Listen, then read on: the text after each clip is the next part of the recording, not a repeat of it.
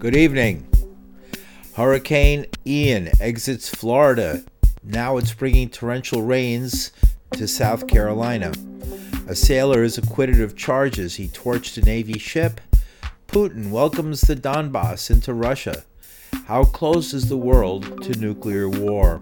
The pipeline whodunit, Kissinger on Russia, and Cory Booker spars with Tom Cotton over fentanyl. With these and other stories, I'm Paul DiRienzo with the news for Friday, September 30th, 2022.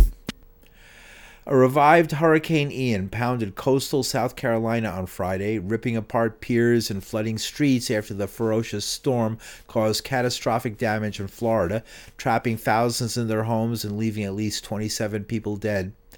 The director of the National Hurricane Center is Jamie Rome. He warned South Carolinians, don't underestimate a tropical rainstorm, especially at night. So if you're watching us from central North Carolina, things are going to go downhill really quickly in the next few hours.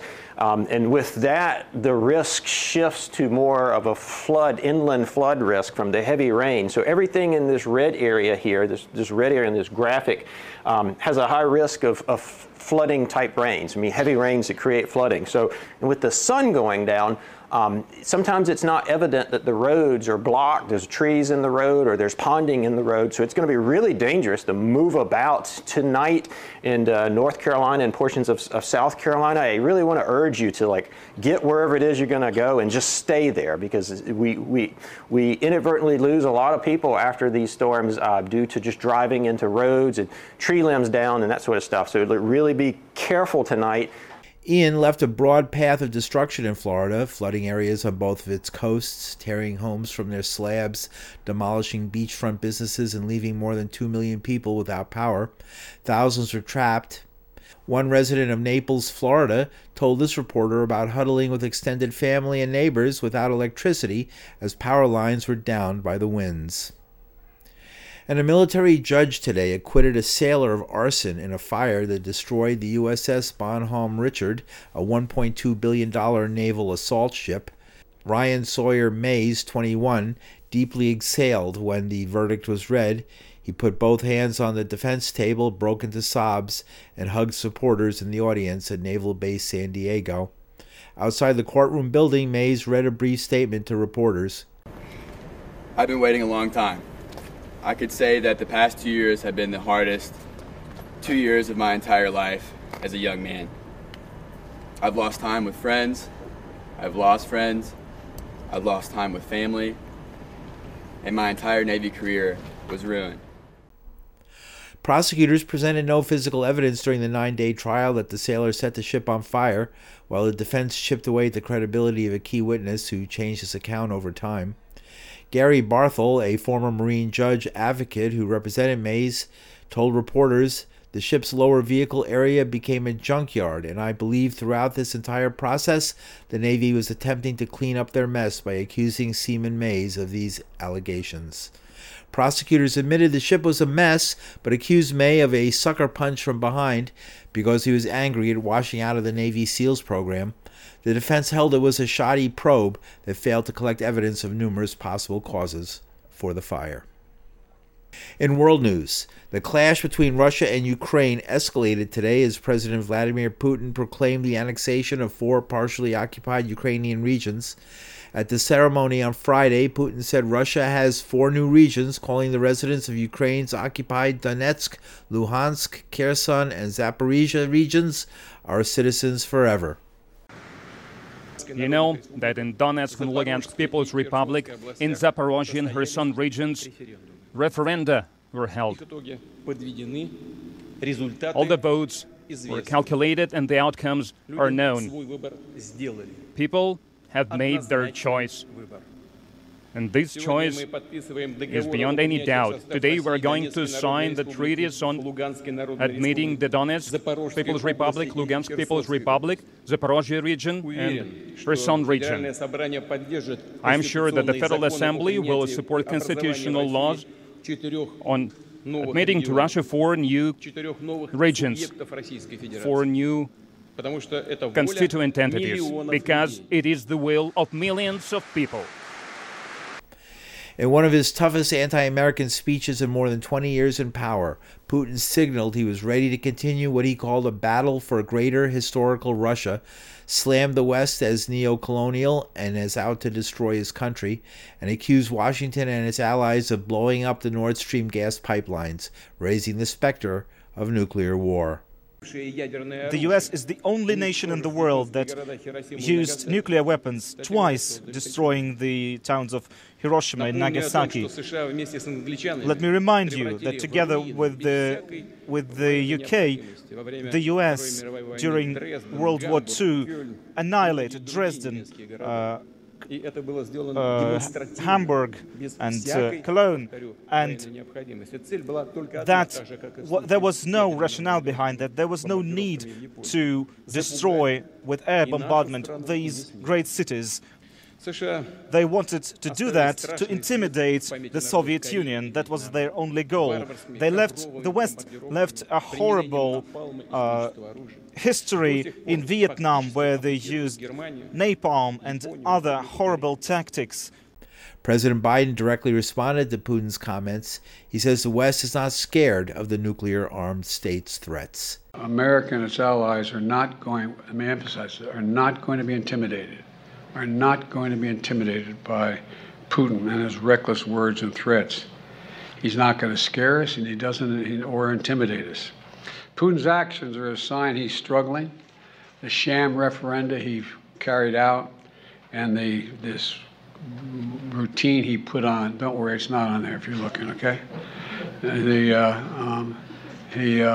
sham routine that he put on this morning, that's showing the unity and, as people holding hands together. Well, the United States is never going to recognize this. And quite frankly, the world's not going to recognize it either. He can't seize his neighbor's territory and get away with it. It's as simple as that. National Security Advisor Jake Sullivan admitted, though, there is a risk of nuclear war as long as threats are being made on either side. There is a risk, given all of the loose talk and the nuclear saber-rattling by Putin, that he would consider this, and we've been equally clear about what the consequences would be. We have communicated that directly to the Russians. We do not presently see indications about the imminent use of nuclear weapons. We are, of course, monitoring that carefully and staying in close consultation with allies and partners, but this is something that we are attuned to, taking very seriously, and communicating directly with Russia about, including the kind of decisive responses the United States would have if they went down that dark road. Is the risk of that higher now than it was 6 or 7 months ago? Well, what's interesting is that at various points over the course of this conflict, including right at the outset, Putin has brandished the nuclear card. He's doing it again. So the risk has been there from the start. It's there today. I'm not going to characterize its exact level, only to say that we have been taking this seriously for some time, and we continue to take it seriously now. South Carolina Republican Senator Lindsey Graham spoke at a news conference on bipartisan legislation aimed at Russia. He says although Ukraine isn't part of NATO, a nuclear attack on the country, on Ukraine, should be considered an attack on the Western alliance. So this is a defining moment for the world when it comes to territorial integrity and saying no to nuclear blackmail. Here's my view. I've talked to Senator Blumenthal about this. If he would do such a thing, if Putin would actually explode a nuclear weapon inside of Ukraine to stand all of us down and back us off, I think the reaction should be overwhelming. It should be catastrophic to Russia, as Mr. Sullivan said. I support that statement. I hope NATO will echo that statement. But from my point of view, the use of a nuclear weapon by Russia in Ukraine would be an attack on NATO itself. The radiation would not be confined to Ukraine. You would be irradiating parts of Europe that are under the NATO banner. So if that day ever comes, and I hope and pray it doesn't, that should be considered by NATO writ large, the United States, as an attack by Russia on NATO itself. South Carolina Republican Senator Lindsey Graham. In related news, Ukraine's president countered Russia's move with a surprise application to join the NATO military alliance. Ukraine's President Volodymyr Zelensky signed an accelerated NATO membership application. Although Turkey has been slow to support Ukraine joining a 30-member alliance born out of World War II that obligates all its members to fight if anyone is attacked, all 30 must also approve any new members. The co-founder of the Hiroshima-Nagasaki Peace Committee in Washington, D.C. is John Steinbach. He says the threat of nuclear war is very real. the world is probably as close to nuclear war now as any time since the Cuban Missile Crisis and since 1983 and the Able Archer crisis. So I think the biggest concern that I have is what seems to be the almost total breakdown in communication between Russia and the United States. And this is very clearly directly a conflict between the United States and Russia. It's a proxy war being fought in Ukraine, and the lack of communication and the demonization on both sides, but especially the demonization of Russia and the personification of Putin as the face of evil is very, very concerning. And the biggest concern is that both sides have walked this very, very far forward, and the question is how do they back off? Do you have an answer to that question? It's going to be very, very difficult because we no longer have the intermediate range forces agreement. Bush removed us from that, and then Trump unilaterally abrogated the ABM treaty, and those were the two cornerstones of raising the threshold to nuclear war.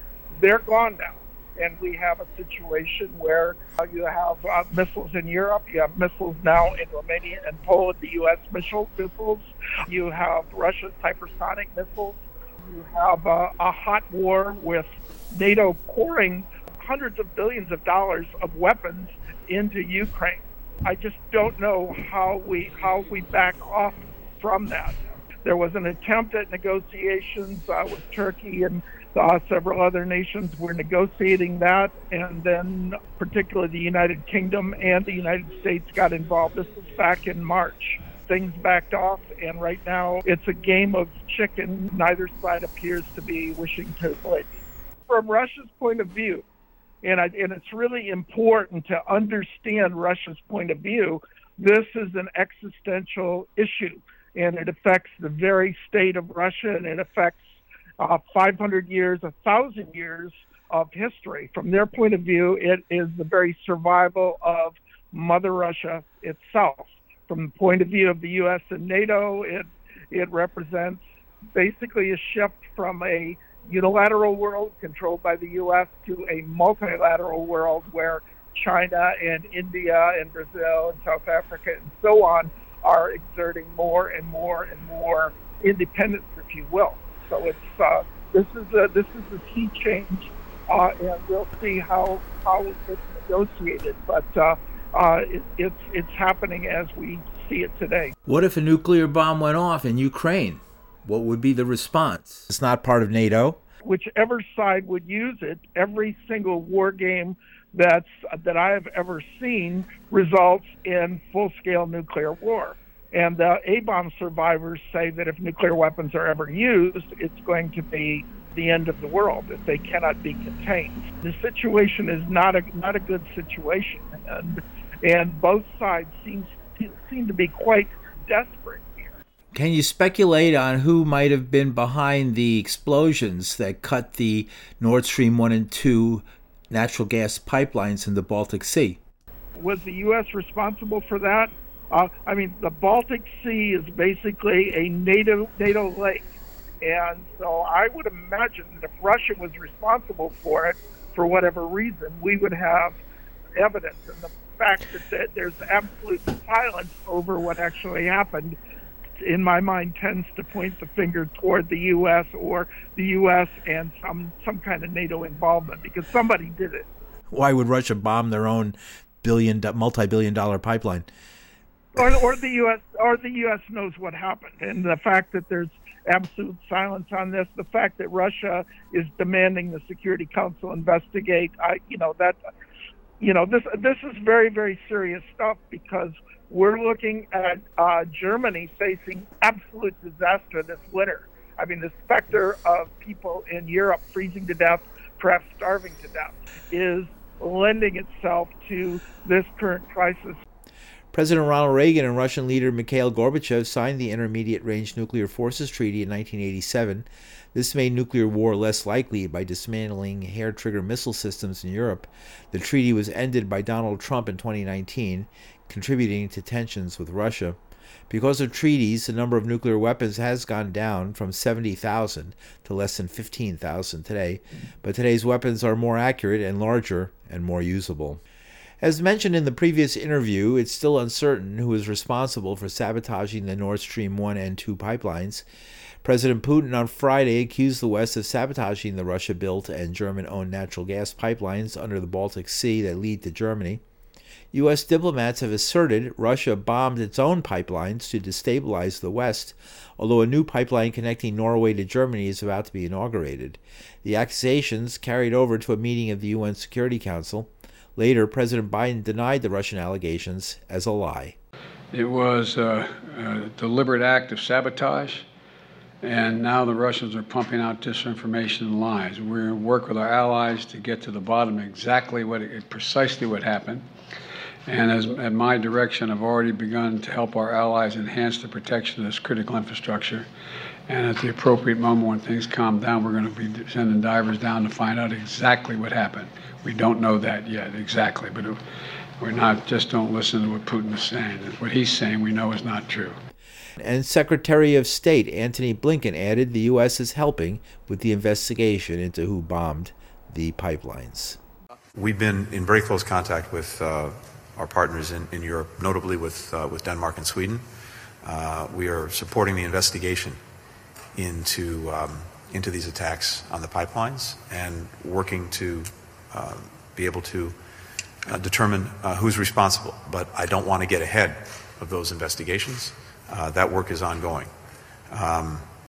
In related news, the United States brought its condemnation of Russia to the United Nations Security Council today in New York, where a measure declaring the annexation of the Donbass as illegal was approved by 10 of the 15 members of the Council. Russia vetoed it, and Brazil, China, Gabon, and India abstained. Blinken had this to say before the vote. We're also taking action today at the United Nations Security Council to hold Russia accountable for the sham referenda and the purported annexations. If Russia blocks the Security Council from carrying out its responsibilities, we'll ask the UN General Assembly, where every country has a vote, to make clear that it's unacceptable to redraw borders by force. Every country has a stake in condemning these steps.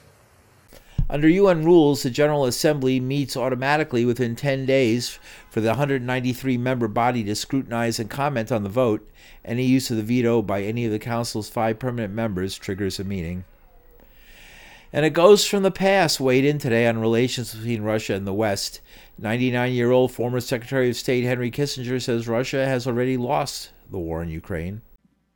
Russia has, in a way, already lost the war because the capacity it had in the entire post-World War II period, and you might even argue in some respects since the Napoleonic period, but let's confine ourselves to the post-World War II period. Its capacity to threaten Europe with conventional attack has now been demonstrably. Kissinger says Russia can no longer threaten Europe with conventional forces. Henry Kissinger served under former President Richard Nixon during the Vietnam War. He's widely credited with prolonging a conflict he knew the U.S. had already lost to achieve what Nixon called peace with honor. And finally, with overdose deaths in the United States at record levels, primarily due to the powerful opiate known as fentanyl, the GOP was stymied in an attempt Thursday to extend the Schedule I classification of the drug. Schedule I drugs are a class considered beyond the pale, bad in all circumstances, and deserving of draconian jail terms. The Republicans have been giving temporary extensions to scheduling drugs related to fentanyl, but yesterday Democrats said enough and blocked a bill sponsored by Senator Ron Johnson. Today, Senator Tom Cotton, who supports tough sentences, sparred with New Jersey Senator Cory Booker over the law and order approach versus mass incarceration of mostly people of color. 4 years of scheduling fentanyl has actually not seen the response that we want. we are in this nation seeing this overwhelming fentanyl crisis. And Mr. Chairman, we're trying to just do the same things we've been doing that caused mass incarceration in the first place, but didn't actually make us safer, as we've seen with the problem with fentanyl. So I'm happy to work on a real solution. Right now, again, for the record, fentanyl is scheduled. Fentanyl analogs are scheduled, and the crisis is getting worse. So we know there are a lot of things we could be doing to solve this problem, but having people beat their chest to try to create more and higher mandatory minimums or more and more scheduling when things are already done, that's just posturing. What we need to do is solve this crisis in America and come together in a bipartisan way to make this nation safer, and not to rhetoric that's just not true when this nation already has fentanyl scheduling, fentanyl analogs are scheduled, but the problem is getting worse. It's not just a permanent scheduling. Yesterday, Senator Durbin blocked Senator Grassley's mere 14-month scheduling. The simple fact of the matter is, Democrats will not take this seriously unless they get something in return, like more violent felons released from prison. So I'm happy to have this debate on the floor later today. I have a stack of letters right here from parents whose children were killed by fentanyl sent to Senator Booker, and I'm more than happy to go to the floor and read those into the record if we want to. Again, I'm sorry, but that's just not true. This partisan rhetoric, this partisan warfare, that we all don't have people in all of our states who are dying from this crisis. And so what he's asking for is already done. We have fentanyl scheduled right now, but more and more people are dying. I literally run a city where people are dying from these drugs, and all I hear often is the same things we've been doing for 25 years or on the drug war that just are increasing incarceration. Let's find real solutions and stop accusing ourselves in partisan warfare of things that just aren't true. Right now, fentanyl is scheduled. We've been extending that scheduling over and over again, but this problem is going worse. I'd love to work with my colleagues on things that are actually going to solve the problem, and not just the rhetoric that works good for partisan left-right debates, but doesn't work for actually saving the lives that we need to save. I'm tired of this ridiculous partisanship. Let's solve problems and not stop accusing each other of not having hearts. You're a good man, I'm a good man. Let's see if we can come together and actually solve some problems. I didn't accuse you of anything in your heart. I said the obvious and predictable consequences of the policies you and your party support are the fact that we are now at, not mass incarceration, but a 21-year low in the number of inmates in federal prisons. We are not at a 21-year low in the number of overdoses in this country. We are at record highs. Almost twice as many people die every single year as from drug overdoses as died in the Vietnam War. And just look at Right on Crime. Look at the organization called Right on Crime. I'm sorry, this is the last thing I'll say. You're creating not a real correlation. You know this. Just years ago, we were seeing drops in these things, which didn't necessarily correlate. In fact, southern states, red states, that were lowering their prison rates also saw a concomitant lower in crime. Your science is reckless. And if you really want to have a substantive conversation and dialogue on this, I'm open to doing it anytime. I'll come to your office. Heck, I'll fly to your state. Let's figure out how to solve this problem. And I'll use the data that is collected by right-wing organizations that point to things that work and things that are posturing. Arkansas Senator Tom Cotton and New Jersey Senator Cory Booker debating a bill to extend Schedule I status of fentanyl-related drugs. In 2020, more than 56,000 people died of fentanyl-related overdoses in the United States. In this country, nearly 2 million people are in jails and prisons, the highest number in the world. 45% are incarcerated for drug offenses.